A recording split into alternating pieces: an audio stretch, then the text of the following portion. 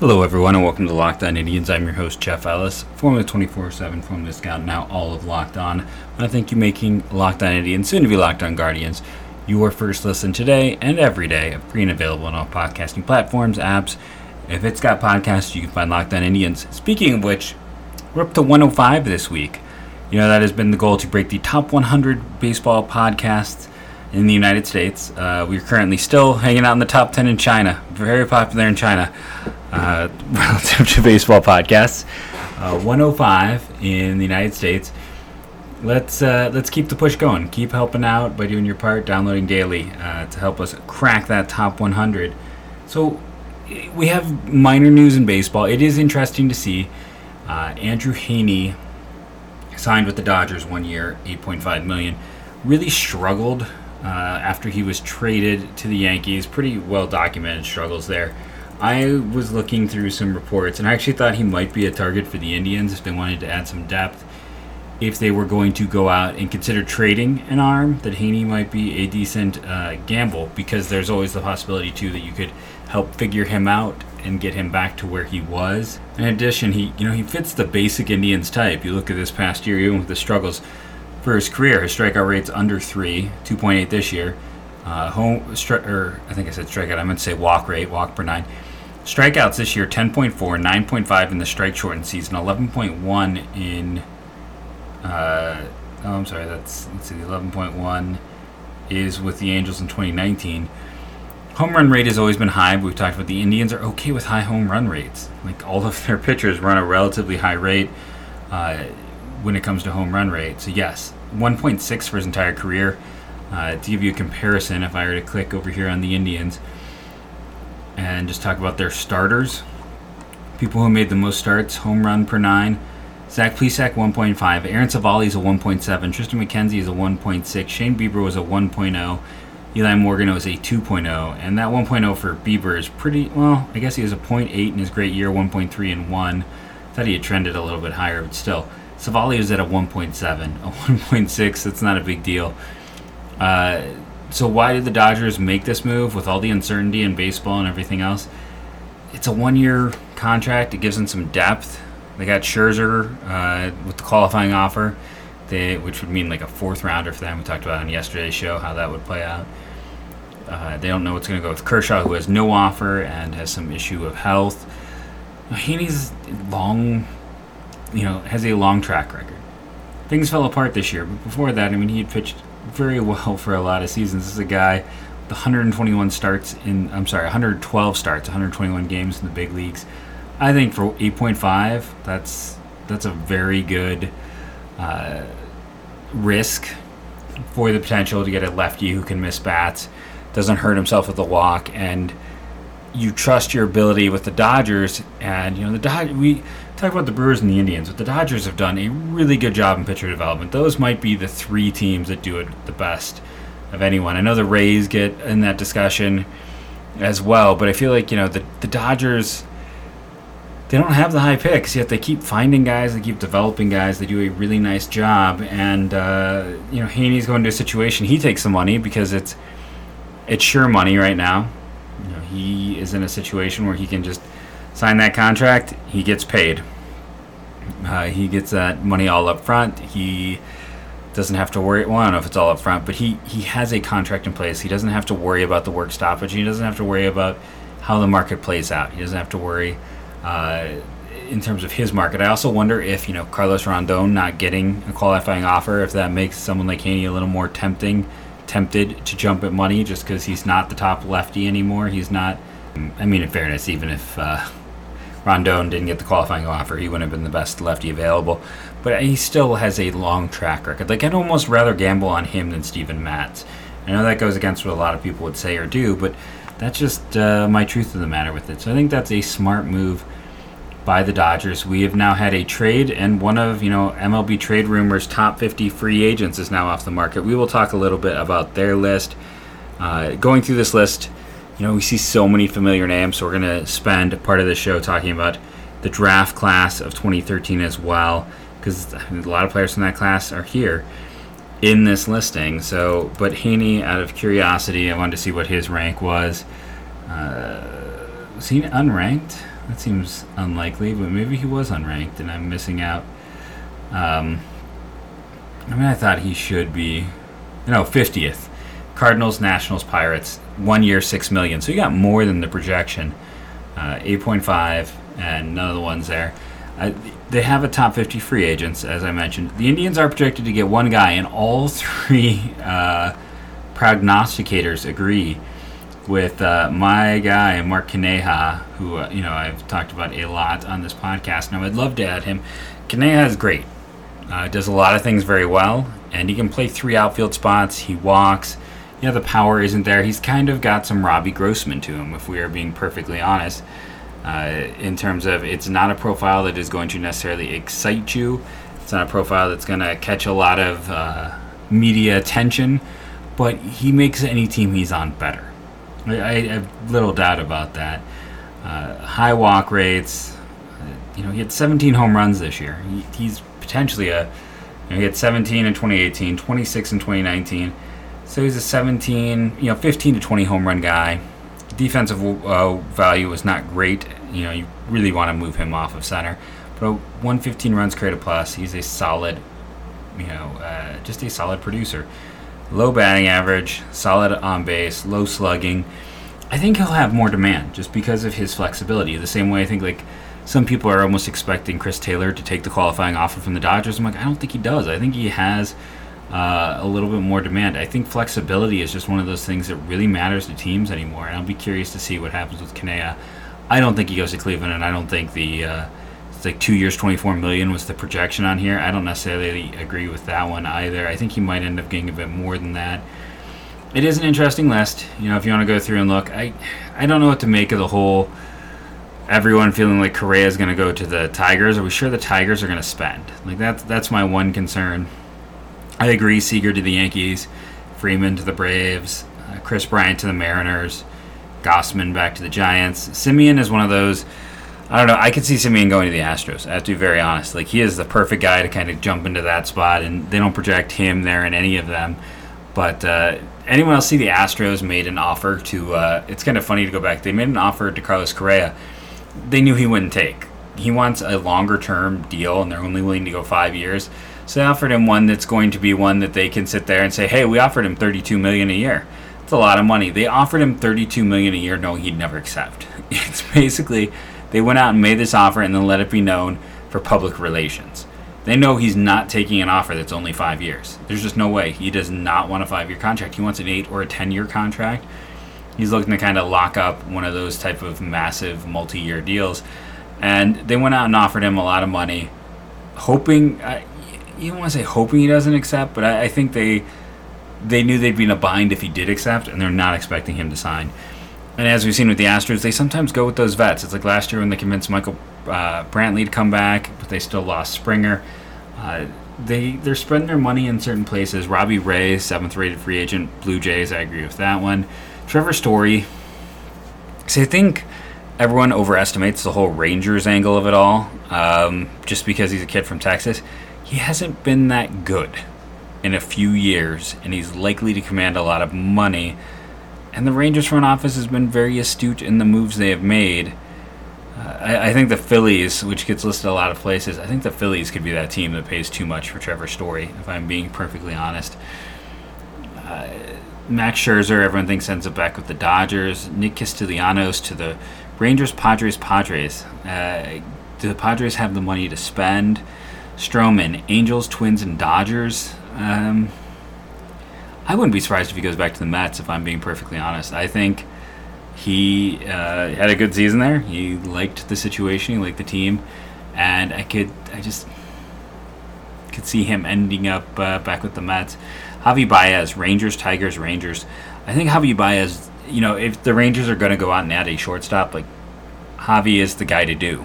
He's relatively young. He can play second base or short. He can just develop into a really interesting player.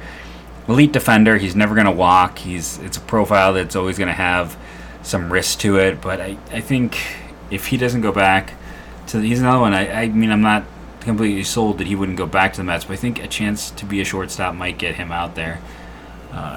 we'll go Starling Marte. A lot of people have asked me about him with the Indians. Their projection here is $20 million a year, which is the reason why I was like, no, he's not going to the Indians. 4 years, $80 million. Mets, Giants, and Phillies. Giants are definitely, the team to watch with everyone. Although I think the Giants are going to go for pitching. I think like the next one they have the Twins and Tigers getting Eduardo Rodriguez. I think he is an ideal candidate to the Giants. That's someone I would watch to the Giants. Advanced stats like him more than your old school stats. He's a lefty. There's a lot of reasons to think that a smart team like that could be in play for him. And, we'll handle these as more guys get signed. Hopefully get signed and the CBA gets figured out. Let's take a quick commercial break. We're going to come back and talk about the 2013 MLB draft with the Indians. It's the last time they had a pick in the top 5, and also the last time they lost picks due to signing free agents. So we'll get into that in a moment. And that sponsor is betonline.ag. Longtime sponsor. Almost a year they've been with us now. They're back and better than ever with a new web interface for the start of basketball season and more props, odds, and lines than ever before. BetOnline remains your number one sports for basketball and football action this season. Head to their new updated desktop or mobile website to sign up today and receive your 50% welcome bonus on your first deposit. Just use the promo code LOCKEDON. From basketball, football, NHL, boxing, UFC, college sports, and your favorite Vegas casino games. Don't wait to take advantage of the amazing offers available for 2021. BetOnline is the fastest and easiest way to bet all of your favorite sports. BetOnline, where the game starts. So 2013 MLB draft is interesting when it comes to the Cleveland Indians for a lot of reasons. One, they had a top 5 pick. They have had, since 1993, they've picked in the top 5 3 times. They've picked in the top 10 4 times. They've just not been a team with a lot of high picks. The success has been really throughout the 90s and even in the 2000s. 2004, they had the 6th overall pick, which became Jeremy Sowers. I just want to make sure there wasn't a 10 in here that I was missing. 2010, they had the 5th overall pick, which became Drew Pomeranz. 2011 was 8th, which became Francisco Lindor. You have the 15th overall pick in 2012, which is kind of the outlier. So 10, 11, and 13, they were not good, because 13, they had the 5th overall pick. It was basically the worst run there that they had had since the early 90s in terms of lack of success. It was a really kind of relative dark time for the Indians, because for all of the ups and downs of the Shapiro era even after they tore it all down, they still were outside of the top 10 worst teams, which one could argue was not a good thing. That it would have been better to bottom out a little bit more overall. But this was a draft, like I said, the last time they had a top 5 pick, one of the few times.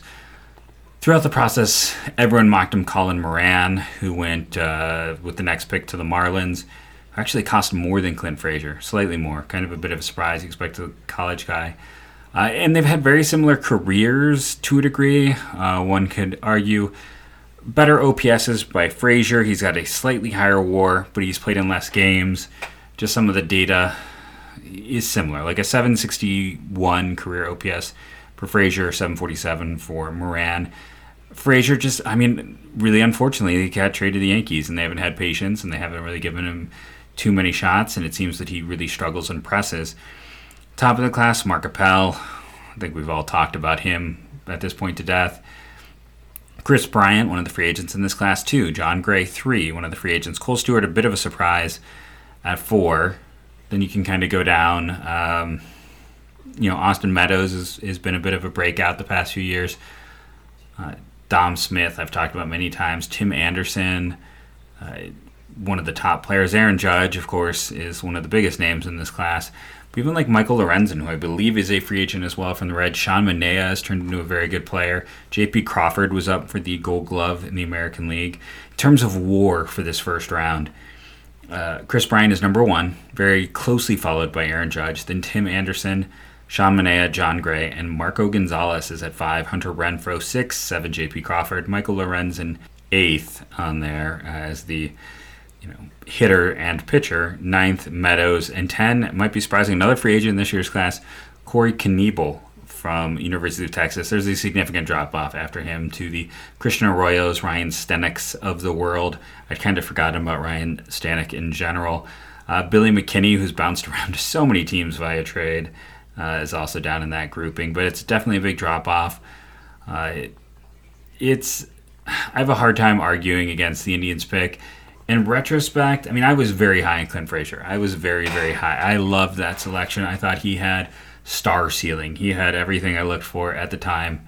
I probably wouldn't be quite as aggressive now. Like the unrepentant swinger that he is would have been an issue for me.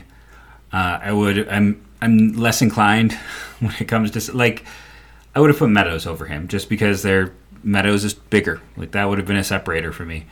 I still don't have a problem with the pick. Meadows did sign for significantly cheaper. But again, when one is going fifth and one is going ninth, one might be willing to take less when you've already slid a bit. I have a hard time saying it's a bad pick. I really don't know what Frazier would have been if he'd been given a real opportunity and if he didn't have some of his medical issues. It is a hard situation. Now, things start to go a bit sideways because the Indians go out there and they sign Michael Bourn and they sign Nick Swisher. So this is where you start to maybe feel bad when I give you this bit of information. So one, the compensation pick for Michael Bourn to the Braves was Jason Hirsch. Oh God, what school was he Oklahoma State. Oh, I'm sorry if you're a fan of one of those schools. That's a big error to make. The next pick in the draft was the Swisher compensation pick, where the Yankees used that to take Aaron Judge. So that's right. Nick Swisher inadvertently turned into Aaron Judge for the Yankees. It was like, oh, okay. People aren't going to be happy when I make this statement. Those two picks. Now, future Indian Rob Kaminsky would also be a comp pick for Kyle Loaiza, and he would actually be 28th overall in this class. We have those selections because of the Indians signing Bourn, and because they signed Swisher. They didn't have a second round pick, and they also did not have a competitive balance selection. So for the Indians in this draft class, they go from the first to the third. Because they had those two picks taken away, they jumped to the third round. I was curious. I went and pulled my thoughts from the time. What did I type on June 7th of 2013? So this was my first full year in Ohio. I had not started teaching in Rittman yet. I just finished my year working at Sacred Heart of Jesus School in Wadsworth, which means I was very poor. I had not gotten the scout job. I was still just kind of doing this for fun. Essentially, I was a teaching aide. I couldn't get everything together in my transfer out. So that's behind the scenes, but I was very into this draft class because I really didn't have too much else going on. So Keim is a big righty who has a lot of late helium. Didn't start till he added a cutter, which has been an outpitch. Lots of development left. He's interesting. Just a lot of arms I like more. I wonder if he might be an underslot deal. I can't do my write-up because the old prospect site doesn't exist anymore. People telling me I love the Frazier pick, hated day two picks with the exception of Keim. Is it fair to say Dice Keim could draw comparisons to Zach McAllister was a question I got back in the day. Things like that. Jacob L. Rosen, who now works for the Memphis Grizzlies, is like director of business strategy and analytics. He's moved on to big things. Am I not following him? No, I am following him. He quotes me as I said, Dice Keim appears to be a cheap pick at 76. Didn't crack most top 100 in most places, and he was underslot. Ended up saving the Indians. Let's see as I go through 114K. This was the time where they were definitely kind of interested in spreading it around. By the way, in the second round, Oscar Mercado got one of the biggest bonuses in this entire draft class. If you're curious what they missed on in the second round, not much. Trevor Williams from Arizona State is the second best player. Third best player is Chad Pinder. Ryan McMahon, who I believe won the Gold Glove, I just don't really care, so I don't tend to pay attention, was the highest WAR. But one can make a case that Devin Williams is going to end up being the best player from this class in terms of that second round. So the third round, they go pretty solidly underslot with an interesting guy. In terms of who's been good from the second round, there's really only one name, and that is Tyler O'Neill. Now, when you look where the Indians selected, could they have had Tyler O'Neill? Yes. They would not have had any savings then. So that's one of those things. They would not have saved any money, which for them was important. Long term, I can't say. It would not have. It would have been an improvement for the Indians. We're going to take a break, come back, and talk about these other rounds in this class. Continue to talk about this class in general because, again, as we talk about free agency, this free agent class is full of these 2013 picks and names. So we will come back in a moment and keep talking 2013 MLB draft. And we're back. So we talked about the third round. They go under slot there. And again, it feels like a little bit of an underwhelming draft. I'm just going to be honest with that in general, but specifically as we talk about these rounds, and we're going to explain a little bit. So the fourth round, the Indians took a guy they thought was going to be their left-handed reliever of the future. They really liked University of Virginia at the time. Kyle Crockett was very quick to the big leagues. He got a decent chunk of change. He got close to slot at that pick. This is a round where there are really three guys. We should also mention Ben Lively currently has the fourth best WAR. I mean, Crockett has the fifth best WAR from this grouping, from this class. Fourth best Ben Lively was a former Indians draft pick. Nick Pivetta bounced around. Interesting arm. Isaiah Kinner, Falafala, I know I butchered it. A high school kid who had a really strong year this past year for the Rangers. But the big name is Cody Bellinger at $700,000. Yes, the Indians could have just taken him in the second or in the third round and had Cody Bellinger, but they would have had to pay him. But they could have. They just, Bellinger. He was not a huge. I mean, he was known, but he was not. No one expected him to become anywhere near remotely what he became at the time. So we enter the fifth round. Like I said again, Kyle Crockett for all his ups and downs.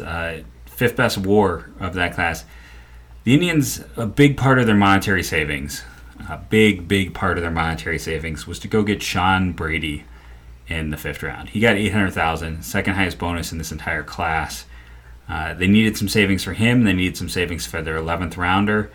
I mean, at one point in time, I had Brady on a watch list for like in the 14 to 15 prospect range. He looked kind of good in A-ball. Now, he was a guy who was against type. He was old for his class. It just did not come together for him. And in 2019, he left the organization, pitched for Pittsburgh, and that was the end of his baseball career. But at the same time, as long as he was smart, $800,000 is a significant chunk of change, and he should be totally fine. I was trying to dig out. It was like when he was at Lake County, it was the year. He just never missed a lot of bats. He's a surprising guy for that amount of money and just that placement. Like, that was one of those picks I could go back and find, and I was just, I don't know where my shadow draft is. It's probably on an old hard drive or saved somewhere I can't find. But I was not sold on Sean Brady as a section at the time. In terms of the fifth round itself, Tony Kemp, who was the top selection in that round, is far and away the top guy. You just go down the list. No one else really looks like they're going to be much of anything consistent. I mean, Austin Voth is your number 2. So moving on to the sixth round, the Indians take Casey Shane, who was a bit of a surprise because he got only $150,000. He was thought to be maybe a guy. I mean, I at the time liked him more than I did Sean Brady, and a lot of people did. He was like just a solidly built, like typical Texan. In terms of this round, Adam Frazier is the big name, followed closely by Matthew Boyd. Frazier was out of Mississippi State. Matthew Boyd was out of Oregon State. Garrett Cooper, who had a pretty good season this past year with the Marlins, I believe, was out of Auburn. And then after that, you get a bit of a drop-off. Guys like Kyle Finnegan, whose name is probably familiar to you. Jacob Nottingham, who was a centerpiece of wasn't he? Can't remember where he went now, but I feel like he went to Oakland for something. I know I'm being very specific. Shane, he's one of those guys. There was some conditioning issues, I was told, after and through the drafting process. He was out of the organization by 2016, never got up to AA. Continuing on, I swear it gets better. I know there's someone out there being like, why are we drugging through this class? Kenny Matthews, I thought was an interesting guy in the 7th round. Didn't come together for him. In terms of other players in that round, that's kind of fun to look at. How about Tyler Olson? That's right, future Indian Tyler Olson is the second best player in that round. Jake Bowers was the 7th round pick, as is James Ramsey.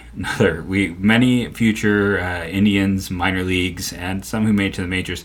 Tyler Mahle, far and away the best pickup in this 7th round.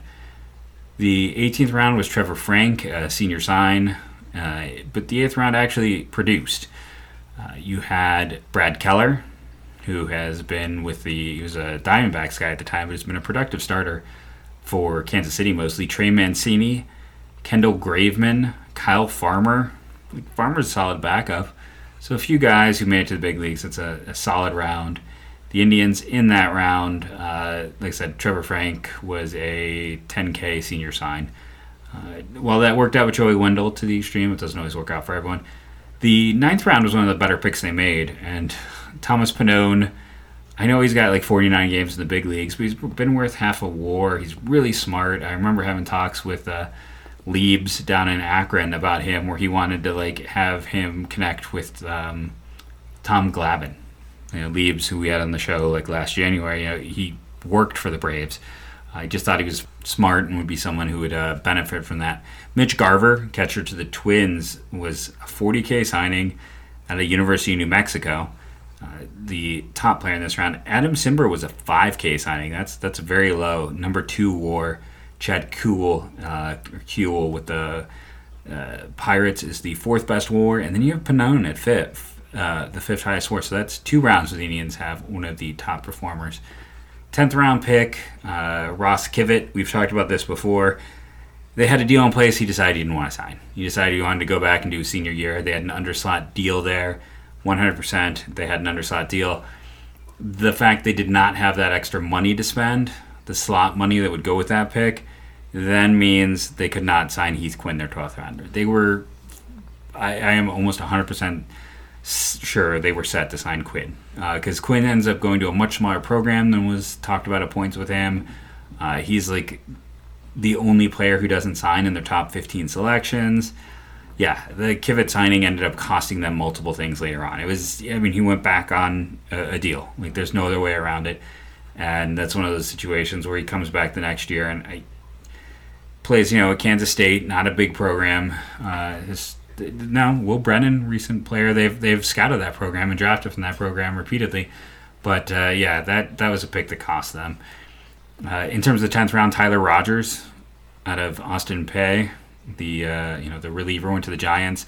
Mike Tauchman, who I've talked about a lot on this show, was a 10K senior sign out of Bradley. Emilio Pagan, who's been a solid reliever, was a 5K signing out of Belmont Abbey College. So some of these teams having some success with these late round picks. Ohio State Buckeye Brad Goldberg was in my, I can say this for sure, I know in my redraft I drafted him because I had interviewed him through that season. I thought he was an interesting pitching prospect. And for a 10th round pick, dude made it to the big leagues. That's an accomplishment right there in my book. So you have to talk about the 11th round pick, because the Indians saved close to $200,000 to give Adam Plutko that money. And I can specifically remember sitting there on draft day, and I was writing for another website besides Locked On Indians and getting subtweeted by my editor, where I'm talking about, no, I think they've saved enough money to be able to sign this guy. I think they'll sign Plutko.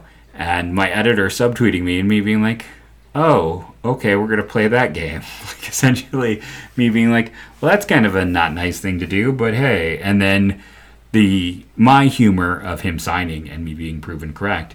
He got about the 5th, 6th highest bonus in that round. Most of the high bonus guys were nothing. Like, that's just the truth of it. You go and you look at that. Top players in the 11th, Chad Green, Lou Trevino, Stephen Brault, Zach Littrell. After that, there's a pretty significant drop. One thing you can say about Plutko is at least he's got 88 games in the big leagues. Like, he's Carlos Azuay is the shortstop, has more, as is Ryan Cordell, the outfielder. But as a pitcher, that's quite a few games in the big leagues for him.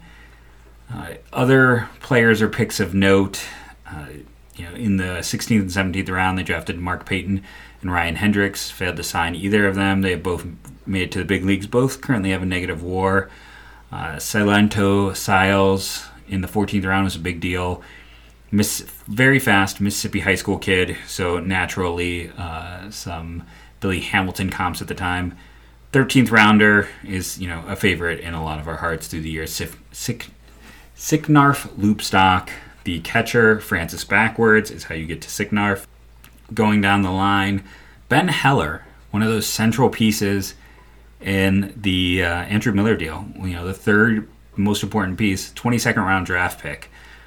Cole Sulser, who was the Dartmouth College reliever. The Indians traded him to the Rays, who didn't have enough spots. He ended up with the Orioles. He's got a 2.5 WAR now. He was a 25th round draft pick. 741st overall. They did draft Will Crow, who's now a Pirates starter, as kind of a late round guy. They were unable to sign him. Jordan Milbrith was a 35th round pick. He was who they traded to get Nick Whitgren all those many years ago. And then, I don't know what became of some of these other guys. I'm looking at names. This is not a class that has a lot of like I said, there is the Will Crow, who went on to do big things later on, but there's not a ton of those. This is not one where they really drafted a lot of guys who kind of made a name for themselves after 3 years of college, guys they knew they couldn't sign. In terms of the overall WAR of this class, the best player in this class is Cole Sulser. Not ideal when you have a top 5 pick that your 25th round pick, 741 overall, has a higher WAR than the entire rest of the class combined. And he does. Even if we ignore the guys with negative WAR, the rest of the class has a combined Baseball Reference WAR of 2.4. He's at 2.5. And if we just count, the guys who signed, a -7 from Pleco right now. So that kind of tells you where he is. But yeah, it's Crockett's at a 1, Heller's at a 0.7, Panone's at a 0.5, Clint Frazier's at a 0.2. So Sulser is definitely lapping the field. It's not a good class. We were excited for the potential of...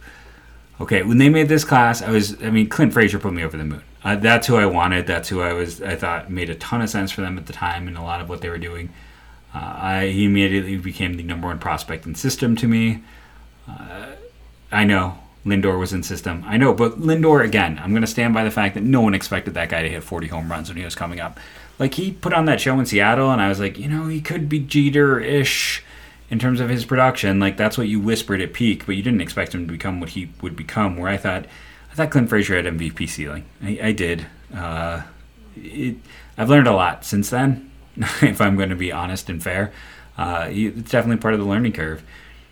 But that pick, and then Adam Pleco, I thought Pleco was a steal. UCLA was such a pitching factory.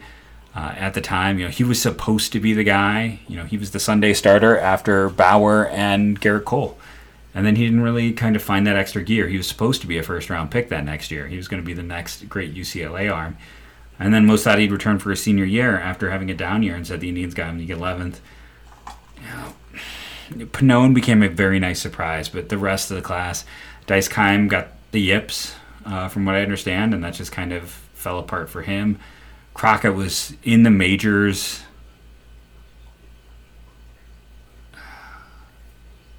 I'm okay, so maybe I'm having my timeline wrong. How quickly did he get to the majors? Because I feel like I was sitting there with my coworkers from 2014. He was in the majors the next year, and he was really good that first year. And then it slowly trickled off. He hasn't pitched in the big league since 2018. So I must have still been seeing people in 2014 from my previous occupation, because I remember watching his major league debut. And then, like I said, it's just a class you don't see much. This is a time where we're getting really excited about the Indians taking some gambles, taking some risks, and turning the corner, we thought, in draft classes. But we talked about 2012 last week, talking about 2013 now, and I'm running long, so I need to end this. But the point being that a lot of those high-ceiling gambles, the Devon McClures, the Clint Fraziers, the Dice Keims, really. Keim was not a proven product at the time. The Dylan Howards, we're seeing that they miss on ceiling more than they hit on ceiling, and that sometimes the most successful guys in these classes, eventually, we will go dive into the 2011 class, which is one of the best in the last 30 years for this team. It's not the high ceiling guy sometimes. I mean, yeah, sometimes when you have that high pick, Lindor is great, but they've had so much more success even over the last few years with the college guys and the high school guys, and that you go through the data, and I will stand by the fact that certain organizations do things better than others. Certain seem to develop things better, and I think certain organizations, it's very important to know what you do well and to be cognizant of that. And that's why I loved what the Indians have done the last 2 years, where they have just fully scouting and development leaned into, okay, we know what we can do. Let's focus on those types of guys. And I think that is fantastic. That's great. It's awesome to see them doing that. But this was part of that run of, the Will Benson. It really hasn't worked out for them. You can go through and look at like the 2016 class. It's got some issues. I mean, that class gets talked about as one of the great classes in Indians history because of the starting pitching they drafted. But those picks were later. You can look at a lot of the swings and misses in that class and other classes. And I think looking at some of these draft classes, we definitely see some shifting. And when you look at the last 3 years, we're seeing some definite shifts for the Indians in general, I think in the last 2 to 3 years. And I'll be curious to see how that continues to play out. I want to thank you again for making Locked On Indians your first listen today and every day on the Locked On Podcasting Network, free and available everywhere you get podcasts. Why don't you go check out the Locked On Prospects podcast with Aram. I'm sure he's doing some great work right now. We had him on the show after the trade last year. Great dude. Does some great work over at Locked On Prospects. I've been Jeff Ellis. Remember to download daily. It really helps our show. Let's break the top 100 baseball podcast. Help me get there by downloading daily. Rate and review. All that jazz. And as we say now, go Guardians, go.